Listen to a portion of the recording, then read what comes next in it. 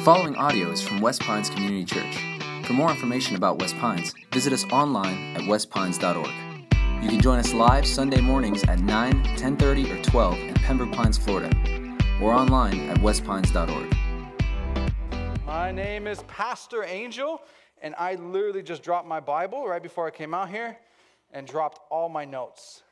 So before we jump into our time together, I want to make an announcement, which is pretty exciting, that right now in this room, my abuela and my abuelo are here. Woo! Look at that woman. Look at it. She stood up. Oh, hey! She stood up. Hey! I didn't tell. Oh, that's so funny. So if you couldn't tell, I'm Cuban, and when you preach, your abuela comes out, and so and she stands. But before that is so funny. You stood up, abuela. But before we jump in, for the past this is actually 6 weeks now. We have been in a series called Mighty. And in this series, what we have been focusing on is how, as parents, do we raise children that are mighty? And how do we focus on helping our children become people who love God, people who don't resent God, people who not just love us as parents, but also love their Creator. And I know, for many of us parents, you almost need to hear something that's really obvious at this time. And I know I'm going to say it, and you guys are going to be like, yeah, that's obvious. But it has to be said before we jump into the discussion that we're going to have today. Here it is. Are you ready? Parenting is hard. Oh, is it hard? And it is so hard. Like, I'm talking about so hard that you can't think hard. Like, so hard that you almost feel it in your heart. So hard when you lay in bed, you hear them yelling, you're just like, oh, this is so hard. And it almost feels as if everything in parenting is hard. And even this past Thanksgiving, my son, my youngest, was just going crazy throughout Thanksgiving, letting his presence be known. And I'm holding him, and I say to this one guy, yeah, we're just in a hard season right now with our kids. He's like, hey, put your kid down. I'm like, what? And he puts his hand on my shoulder and says, every season's hard. and so it's hard. And the encouraging thing is that you are not alone in that. You are not the only parent to struggle to get your kids to eat more than just macaroni and cheese and ketchup. You're not the only parent to just hope and pray that one day your kid will come out of the house, put the video games down, and come and get some sun on their face. You're not the only parent of an adult child with a beard and armpit hair hanging out of this shirt, still living in your house, and you're trying to get them out. You are not alone in how hard this is. And if you believe that parenting is hard, you are in good company. See, because when you study the scriptures and when you read the Bible and you read all these examples of these godly people, so godly that God said, I'm going to put you in the Bible. That's a big deal.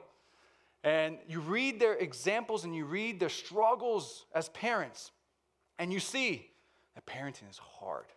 See, King David wrote most of the Psalms. King David killed a lion with his hands, right? He took a rock and killed a giant with a rock. Like King David, a warrior, a poet. Ooh, get macho, right? Strong and yet soft, right? King of Israel. And yet one of his sons tried to murder him at one point to take away his kingdom. Parenting's hard.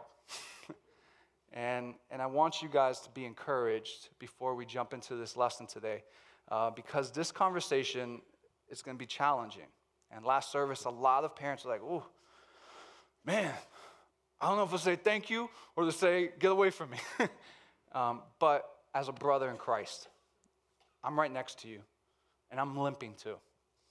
All parents, we're all limping. We're all struggling. We're all frustrated. We're all dealing with impatience. Whatever season it is, we're all trying to figure this out. And as a brother in Christ, I'm right next to you. So I didn't come down from a mountain to tell you how to be perfect parents, because I am. If anything, I came from among you and say, hey, look, I read this book. Let's talk about it. All right, so let me pray for us before we jump into this. God, thank you so much for the way that you love us. Thank you for the way that you are so good. You're just so good. And you're just so kind. And you're so loving, and you're so involved, and you're so just good. God, sometimes it doesn't feel like you're good. And Lord, forgive us for the times that we allow circumstances in our lives to be what we use to define who you are. You are a good dad to us. And God, we thank you for that. We thank you for the example that we have in you. We thank you for the joy that we can have in you. So Lord, I pray that as we cover this material, as we break down what it means to protect our children, God, can you please give us some wisdom? Can you please give us some strength? Can you please, Lord, give us some patience and insights in how we can help our children see you as good? God, please help us. Allow for the word to be made clear. Allow for the gospel to be something that we value even more. And allow for us to have fun together. Allow us to laugh. Allow us to be a time that we leave here enjoying and yet still challenged by your word. In Jesus' name we pray. Amen.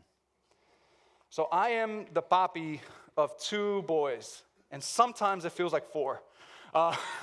And my boys are incredible, and there was something that happened when my oldest son, Angel Garcia IV, when he was born, something inside of me was ignited that honestly no one prepared me for this. No one told me this would happen, but there was almost like this spark of an instinct of like, I got to do everything to protect this kid.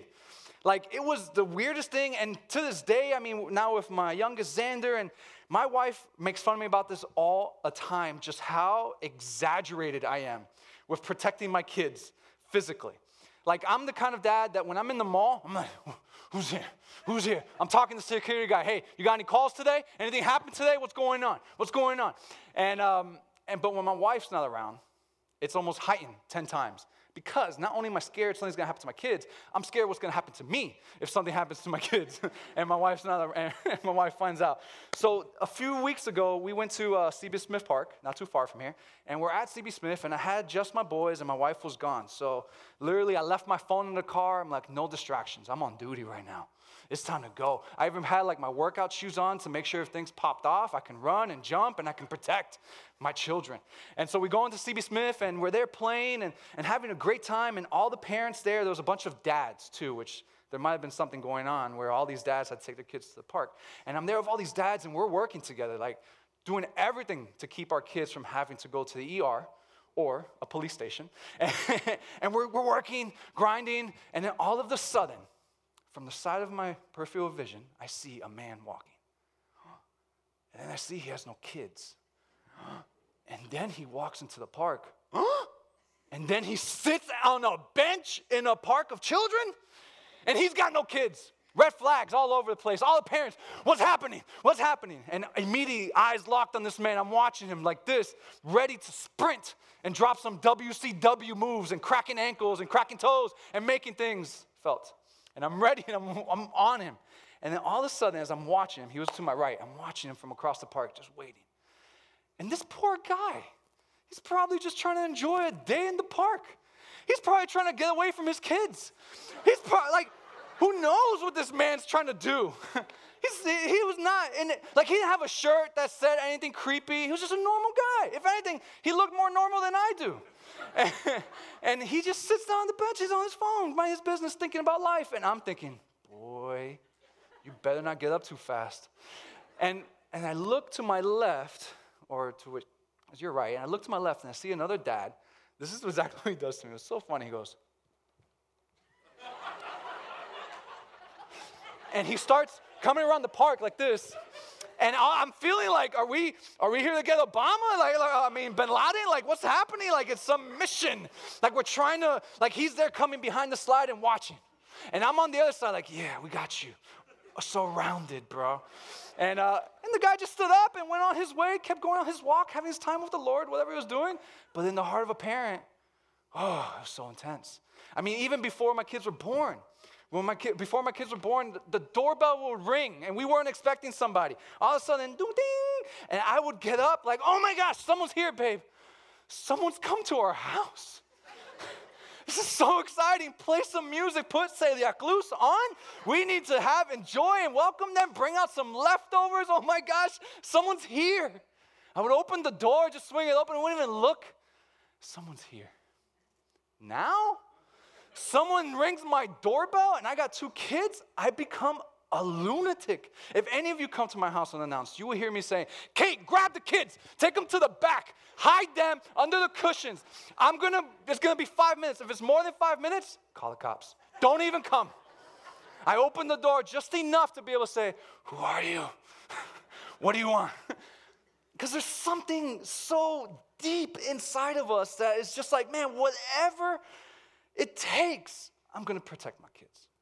Like, man, when you talk to a dad of a daughter, oh my gosh, when you talk to a dad of a daughter, it's almost scary, right? When they're just, anything.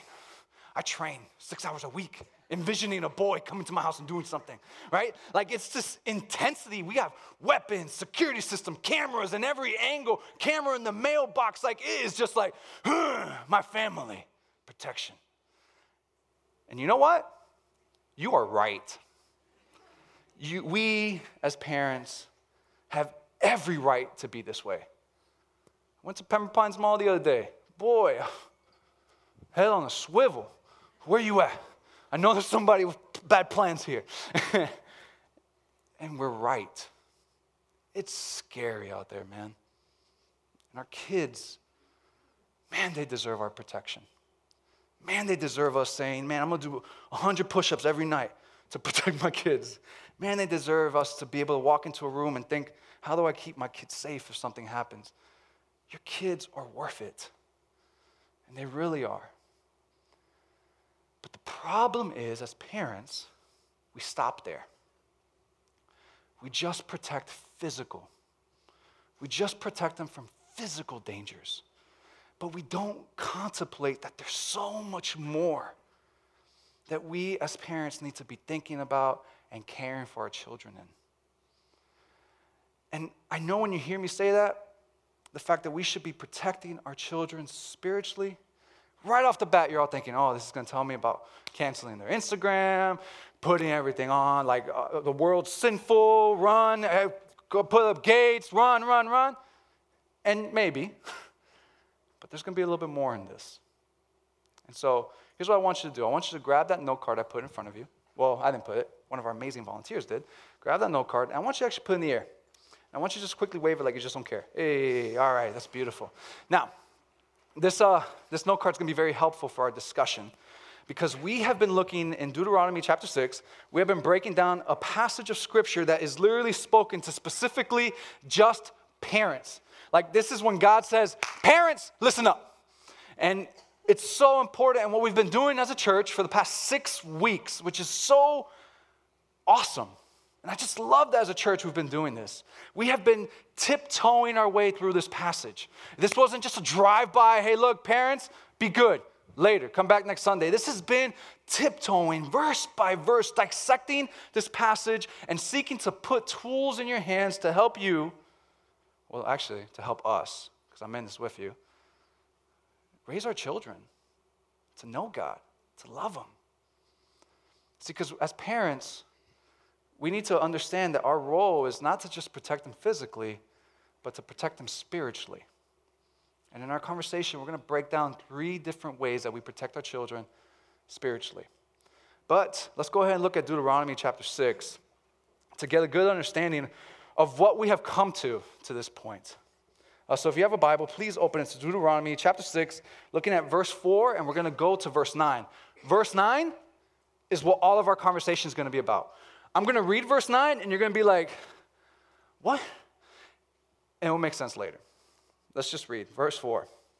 Hear, O Israel, the Lord our God, the Lord is one. You shall love the Lord your God with all of your heart and with all of your soul and with all of your might. And these words I command to you today shall be on your heart. You shall teach them diligently to your children, and shall talk of them when you sit in your house, and when you walk by the way, and when your children lie down, and when you rise. You shall bind them as a sign on your hand, and they shall be as frontlets between your eyes. Here's verse 9. You shall write them on the doorpost of your house and on your gates. Now, when you read verse 9, it's very easy to just think the obvious, right? This is just telling us, grab some Bible verses, tape them on top of your door, tape them on your mailbox, boom, we're good. But what this passage is telling us is a little bit more rich than just tape things all over the front of your house. This passage is causing us as parents to have to reevaluate. Verse 9 is causing us to relook at what do we consider protection when we think of our children? See, because the interesting thing about this passage is telling us, have protection on your gates.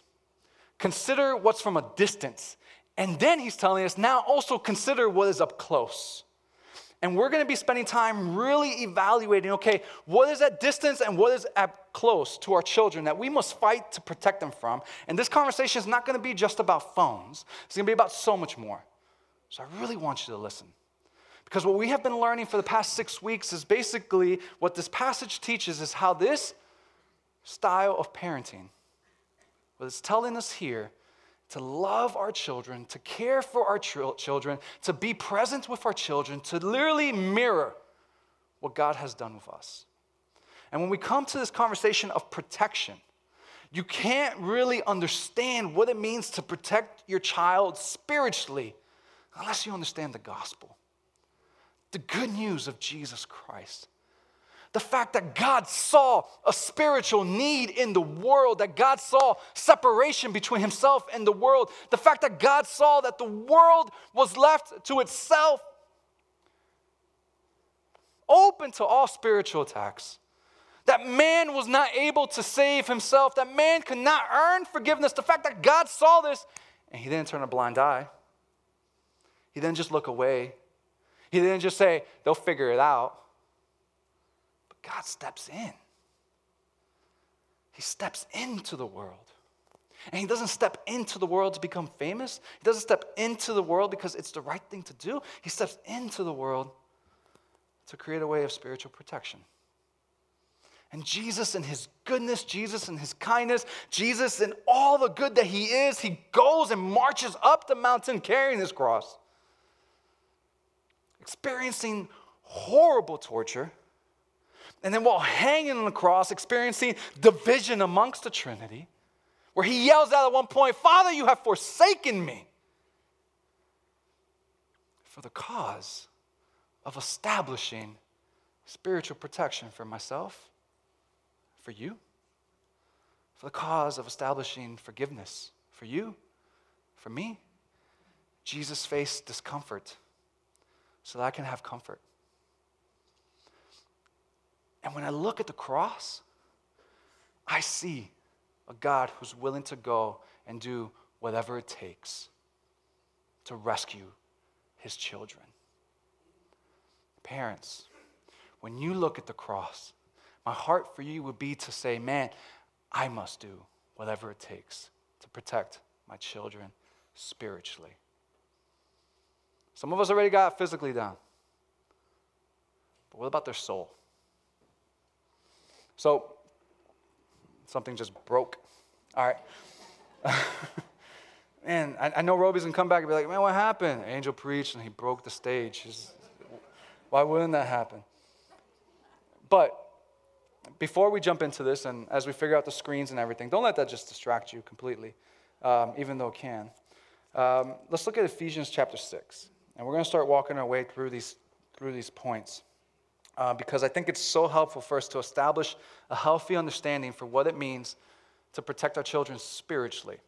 And Ephesians 6, verses 10 to 13, if you have a Bible, please open it, because our projectors aren't working, or turn your Bible on so you can see this. Ephesians chapter 6, verse 10 to 13. Let me read this for us. Finally, be strong in the Lord and in his strength of his might. Put on the whole armor of God that you may be ready to withstand the schemes of the devil. For we do not wrestle against flesh and blood, but against the rulers, against the authorities, and against the cosmic powers over this present darkness, against spiritual forces of evil in heavenly places. Therefore, take up the whole armor of God that you may be able to withstand in the evil day, and having done all, stand firm. See, the first thing we're going to be talking about is how we as parents need to fight to protect our children from the sin of the world. And this one's almost like the obvious one. Like when we think of our culture, when we think of our world, when we think of what's surrounding our children, no one's like, oh man, it's all wholesome and pure. Woo! I go on Facebook during political seasons and man, so much love. No, like we get it. It's toxic out there. But in our laziness as parents, but in our passiveness, we just let it just attack our children. And we let it just flood like an avalanche into our child's life. And because we're scared of conflict with our child, as cowards, we just allow for things to just literally flow and consume who they are. But if you're a parent, you must be willing to protect your child, not just physically, but spiritually. And so what I try to do is I try to give you guys some practical tools. And this is not an exhaustive list. This is not all the tools. And that's what's most encouraging to me. That there are thousands of different tools that we have as parents to be able to fight and protect our children from the sin that just flows from our culture into our lives. And so one of the first ones is phones, right? Ooh, man, I love when I get to talk to middle school parents about phones. They always like, did you know that a phone gives them access to the world? Yeah, I've heard, man. Yeah, like they can see anything. I know, it's wild. Now, there's this really cool app. It's called Screen Time. And this is super interesting because what it does is basically you pay a fee every year. I get no money for telling you about this. But it's basically about like $40 a year. And it gives you complete access to controlling your child's phone. Man, your child just got so angry at me right now. I just saw, what are you doing, man? But here's the truth. It's really cool because you go on this app and you can literally control how much time they spend on YouTube, what kind of videos they watch. Man, a teenager's way, right? You can literally control how much time they spend on social media. You can control what kind of pictures get saved, what kind of websites get looked at. Like you literally have their phone on your phone. That's incredible. Not for your students. They're really angry at me right now. I can feel it. And so like let's look at movies, right? Movies is another category. And just to kind of give you the perspective of this, when it comes to Super Bowl commercials, in Super Bowl commercials, Coca-Cola or Pepsi will spend at least about millions of dollars to give you a 30-second commercial about their dirty-looking water filled with sugar, and now we'll watch this 30-second commercial and be like, I gotta go drink this thing I know is bad for me. I can't wait. And Coca-Cola and Pepsi know that if they can get your attention for 30 seconds, they can get you to buy anything. And they'll spend millions for that. Now, if that's what 30 seconds can do, what can a 2-hour movie do? Now, as parents, being able to, who has time to watch every movie that our child and teenager watches? None. But somebody does. And there's a group of people who have this website called plugin.com, and you just go on this website completely free, and you go into the search, and you type in whatever movie you want to watch on Netflix, movie theaters, wherever it is, and it gives you a breakdown of the entire movie. Positive elements, negative elements, sexual content. It gives you basically what words are being used. It'll say like the S word was said 6 times, and it breaks down the script of the movie. So as a parent, you can be like, oh, you want to watch that movie? Espérate. And you'll get on your phone, and you'll be like, no, you're not watching it. But you get to know what they're about to sit in front of for 2 hours. And it's free. So at worst, it just takes you 10 minutes to know what your child's about to sit under. Now, let's just scroll down to the YouTube resources, because I know for a lot of parents, and even grandparents, when you got your kids sometime or your grandkids are in your house trashing the place and you're sitting there like, what do I do? Pop some YouTube on. And here's what happens, okay? Or maybe you're a parent of a teenager and your teen's asking all these questions about God and you're just sitting there like, I don't know. Like, I don't know what that means. Here's the greatest thing that you can do with your teen. Learn with your teen. Just learn with them. Say, I don't know. Let's know together. And so on YouTube, there's this amazing resource that we're actually going to start using here in our student ministry called Alpha. It's Alpha Youth Series, and it's an 11-week series that basically there's these 30-minute videos that take a question about God that teenagers are asking, and then breaks it down throughout the entire 30-minute video. And it even has breaks in it so that you can have time to discuss with your child. We're going to start doing this here, but how much more effective would it be if a parent does it with their teen? And it's free. Completely free.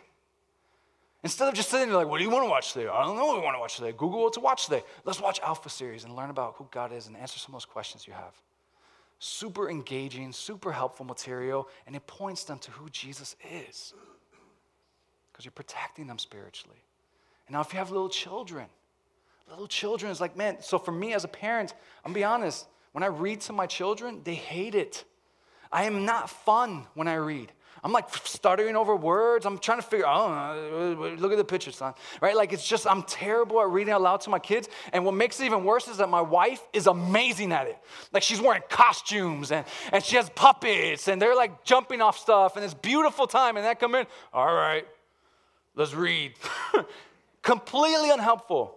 And so as a flaw in my parenting, I have just said, I'm not going to do it. I'm terrible at it, so let's just not do it.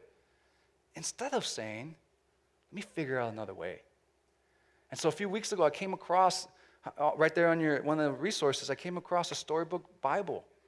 It's on YouTube. And what they do is they take every single lesson, chop it up into 6 minutes, engaging videos with like a voice like Morgan Freeman going over it. And I just sit there with my little baby boys and like, all right, let's watch this. Your dad's terrible reading out loud? Let's watch this video. I can do that. And we can talk about it. Because as a dad, as a Bobby, as a spiritual protector of my children, I have to do whatever it takes. Now, I think what's interesting about this passage, Deuteronomy 6, verse 9, is that he's telling us, hey, put it on your gates. Be mindful of the things that are from a distance. And then he's telling us, put it on the doorpost. Be mindful of what's up close. So as we transition to our next point, I want you to turn your paper over. Turn it over. And let me read for you guys Jeremiah. Let me read for you Jeremiah 17:9. The heart is deceitful above all things and desperately sick. Who can understand it? The heart is deceitful above all things and desperately sick. Who can understand it?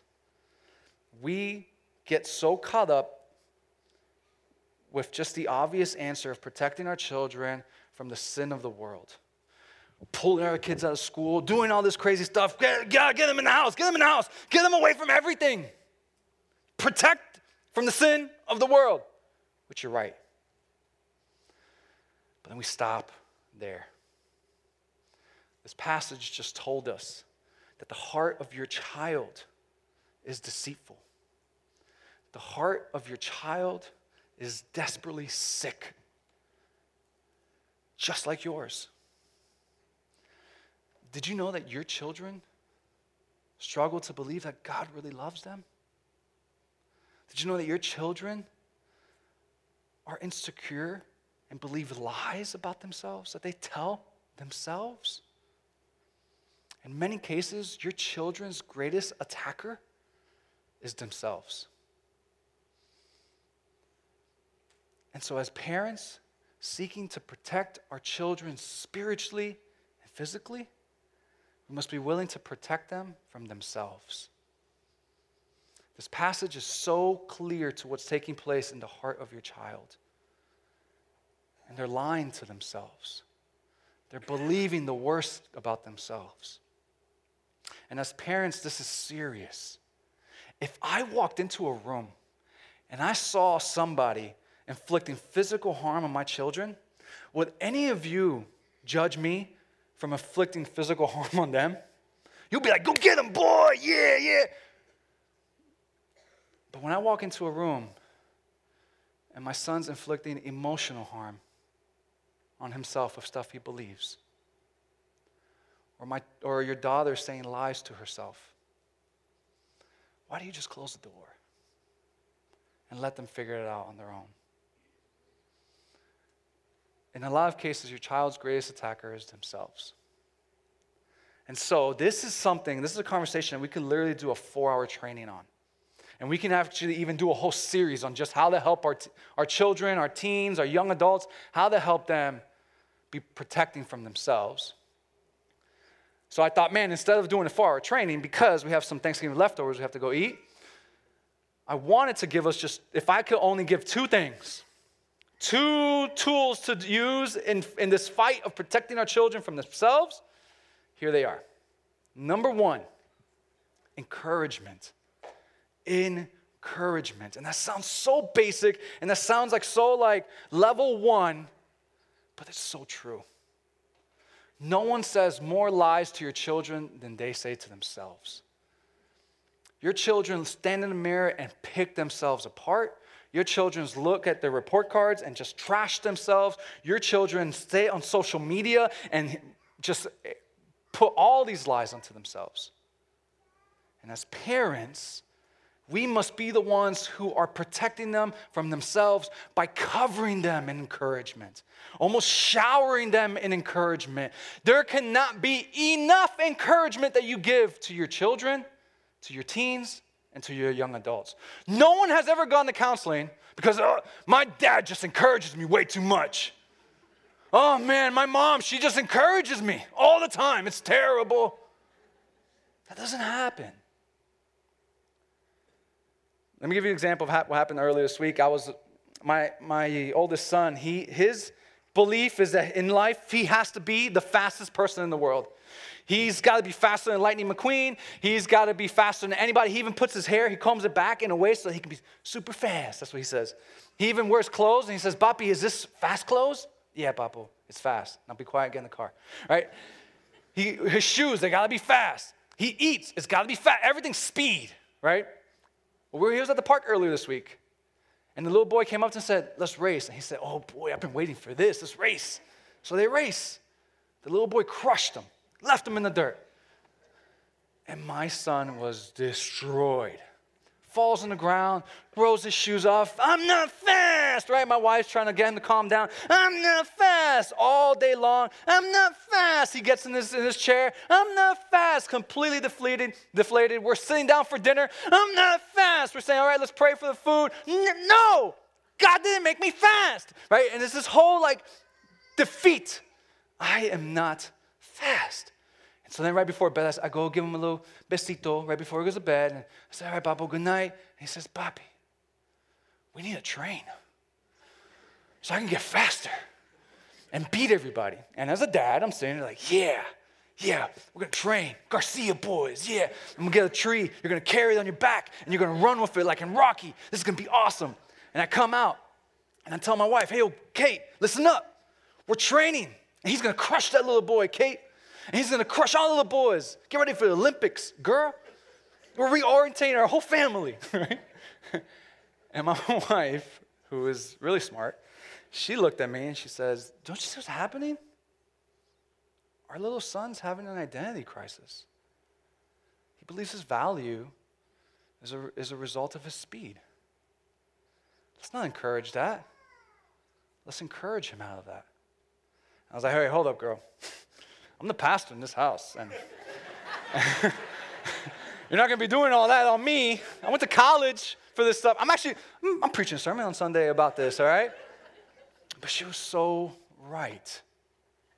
And instead of being the dad who comes in the room and kind of encourages a lie that he is believing and having a fit because that his value is based on his speed, I had to be a dad who protected him spiritually from himself. And I had to be a dad who, before we did our 2 hours of practice, which was the cutest thing in the world, I had to sit him down and say, look, son, let's talk about really what matters. Let's talk about how you matter, not because of your speed. And we had this whole beautiful conversation where I just poured myself into it, and his response was, okay, cool, let's train. But what was done in that moment was, I fought against this habit that we as parents have And we're all in this habit of saying, I'm just going to avoid that. I'm not going to capture the lies that my child's listening to. I'm not going to address the lies that they're listening to. I'm not going to fight those lies. And in my household, we're fighting lies. In my household, I'm going to fight a lie just like I'll fight someone who breaks in my home. This is serious. Because that little boy, when he becomes 16 years old, and if he had a dad who just looked the other way, unlike God does, if he had a dad who just closed the door and allowed him to attack himself, when he's 16 years old, what lies will he now believe of himself? In my house, Papi fights lies. Mommy fights lies. Because we protect our children spiritually. Not perfect, but we're fighting. Now, here's a tool.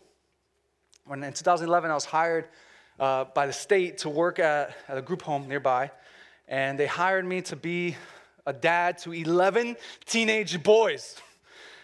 Woo, and the stories. And I was a kid, and they hired me to help raise kids. God's crazy, right? And while I was there, I really was made aware of just how much drama our teenagers face and how many disciplinary conversations you have to have with a teen. Almost like every 15 to 20 minutes, I was, all right, bro, sit down. Let's talk about what you did wrong. And then the state hired a behavior specialist to come alongside me, which was one of the greatest things in the world.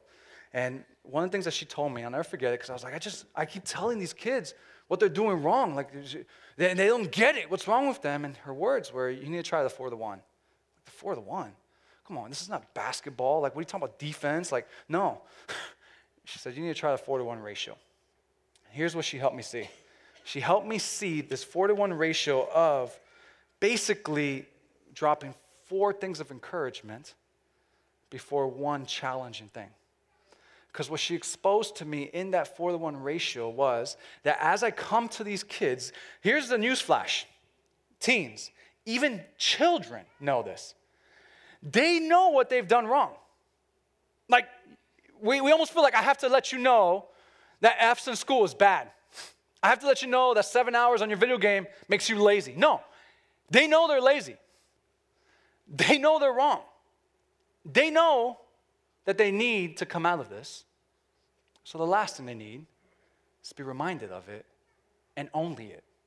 So the 4-to-1 ratio is basically being able to come to your child at whatever stage they're in.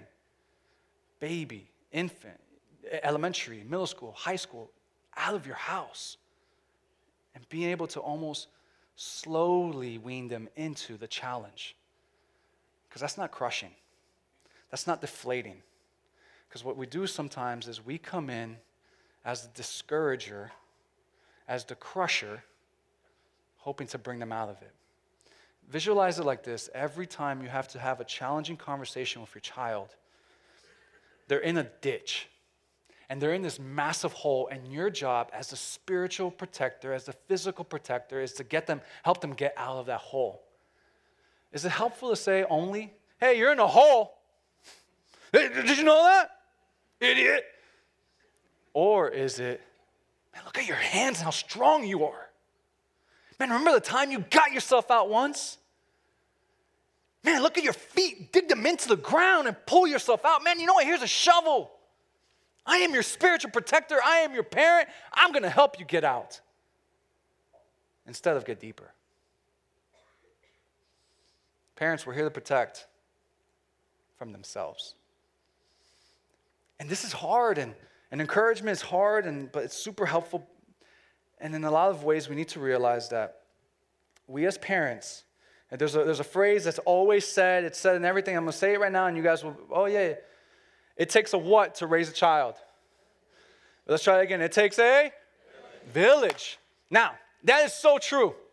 And parents of kids who are adults now and raising their own kids, you're like, yeah, if it wasn't from Fulano down the street who helped me, if it wasn't for these people, it takes a village, yes. But here is the truth.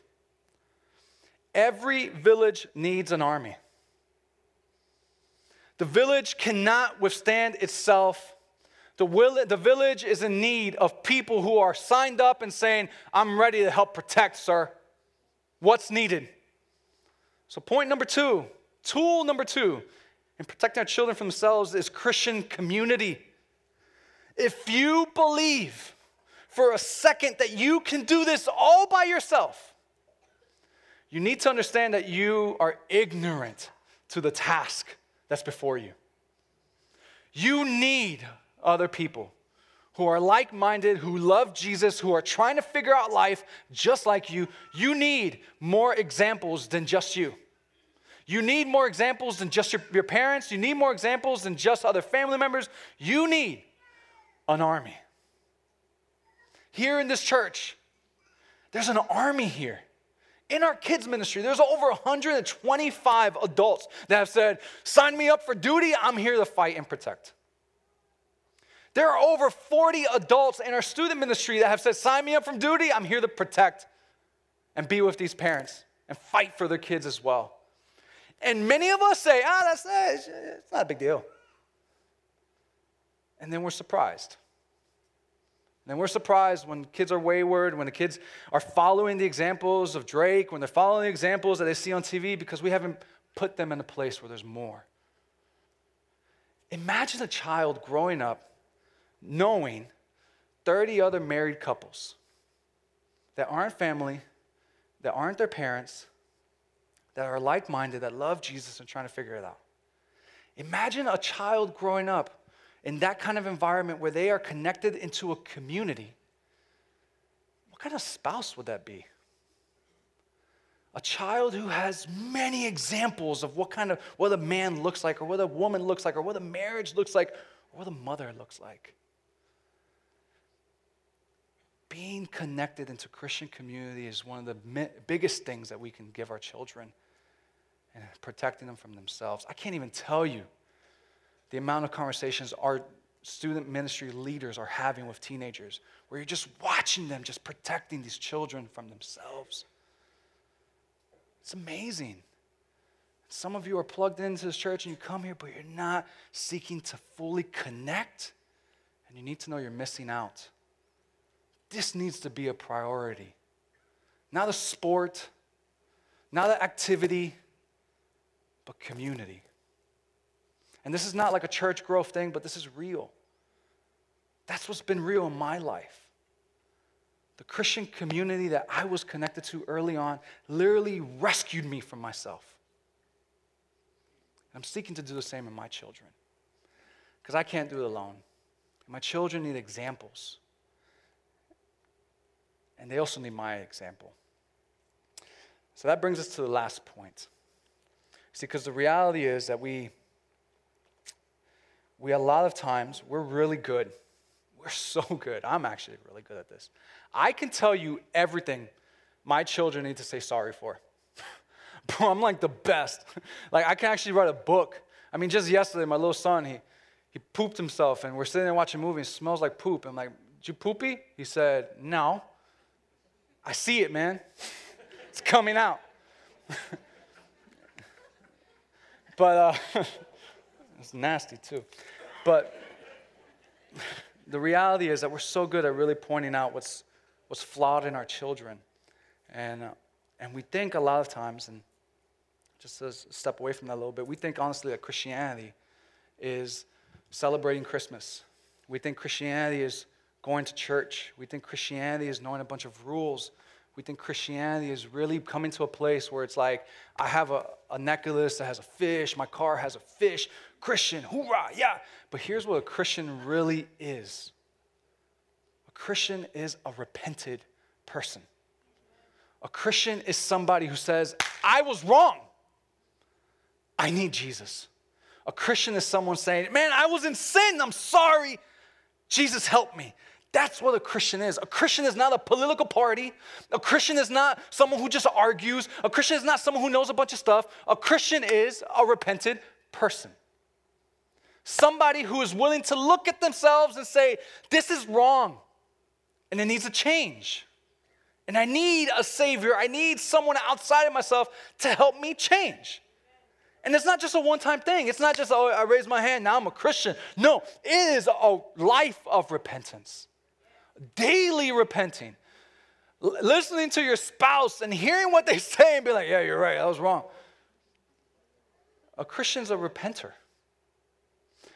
And what we don't do as parents, or what we need to be doing more of, is helping our children see our sin and protecting our children from our sin. See, because here's what protecting our children from our sin means. As parents, we want so bad to be our children's hero. We want to walk in a room and have our children believe there is nothing wrong with mommy or papi. We want our children to think, yo, this person's perfect. Were your parents perfect? What sin did you see in your parents? What sin hurt you from your parents? Your child sees your sin. Your child knows where you struggle. Your child knows where you're falling apart. And what they don't need is a perfect parent. What they need is a perfect example of a repentant parent. Of a parent willing to sit and say, hey, look, I was wrong. So a few weeks ago, I had a moment where, I disciplined my son in a way that it was wrong. I need to be better with him. And in the heat of the moment, you get carried away. And afterwards, I sat with my son. And it wasn't a conversation of, let me tell you what you did wrong.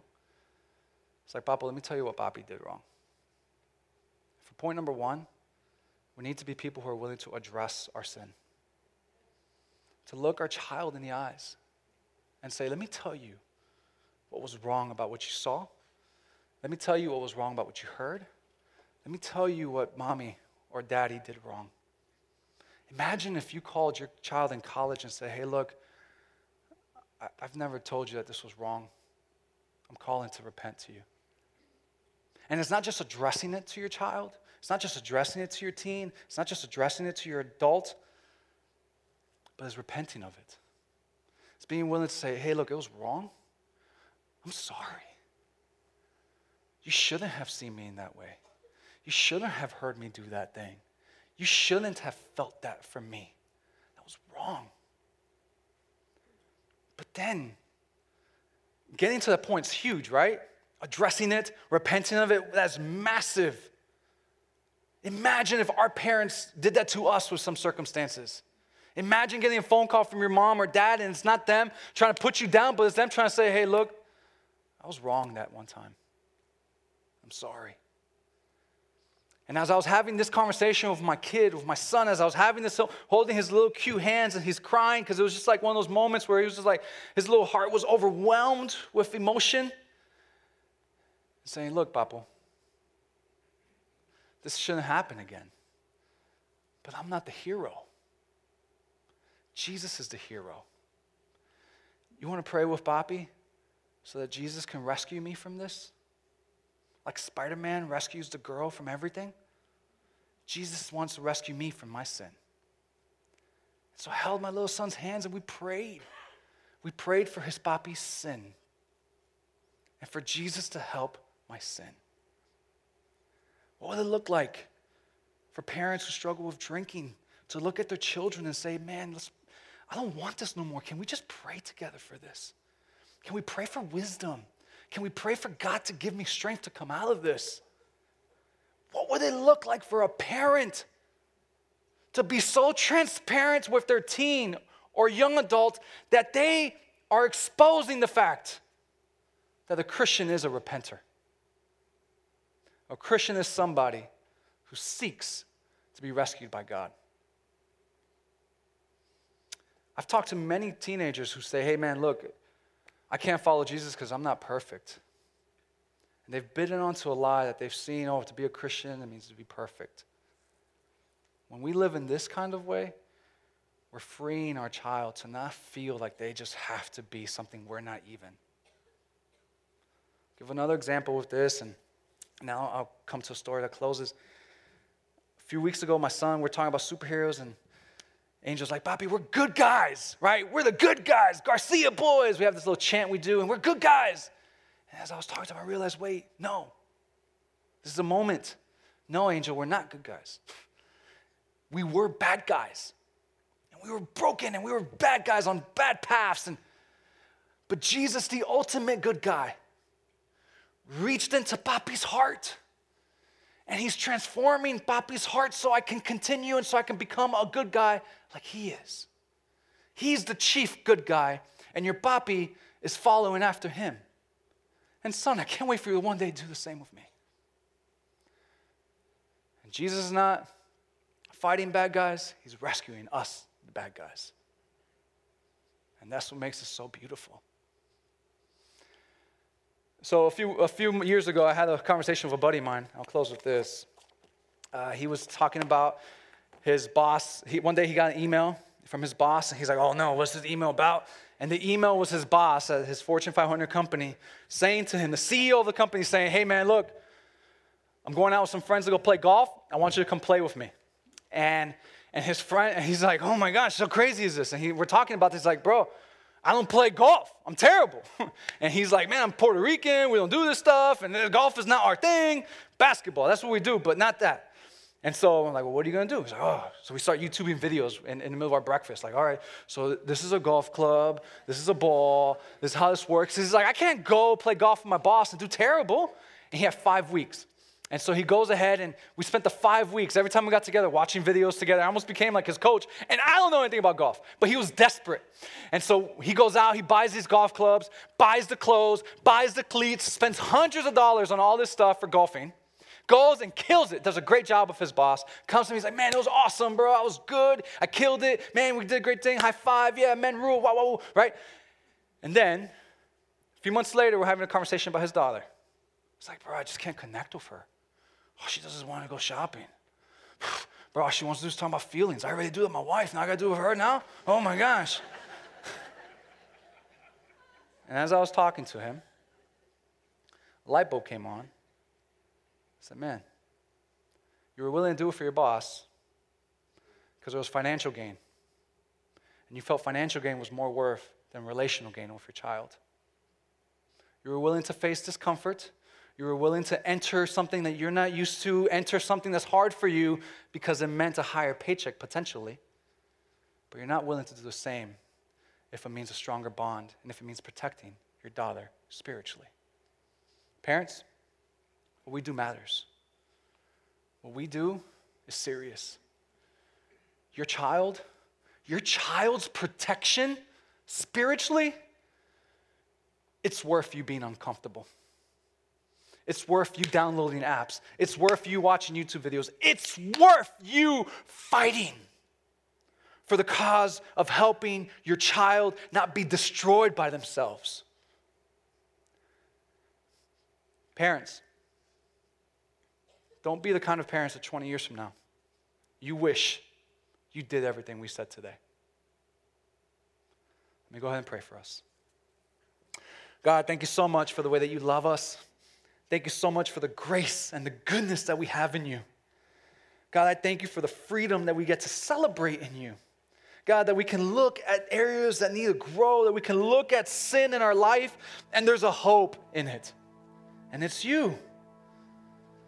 God, that we don't have to just look at ourselves and condemn ourselves and feel crushed, but yet we can look at ourselves and see you, the one who rescues us.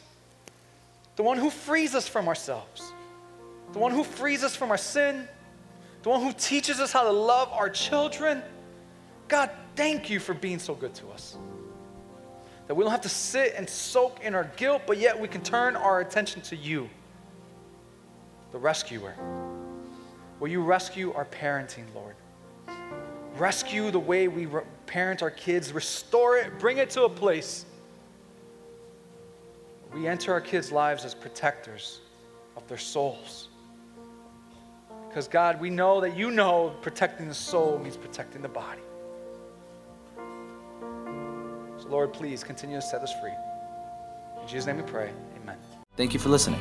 For more resources and to check out other teaching series, please visit our website at westpines.org.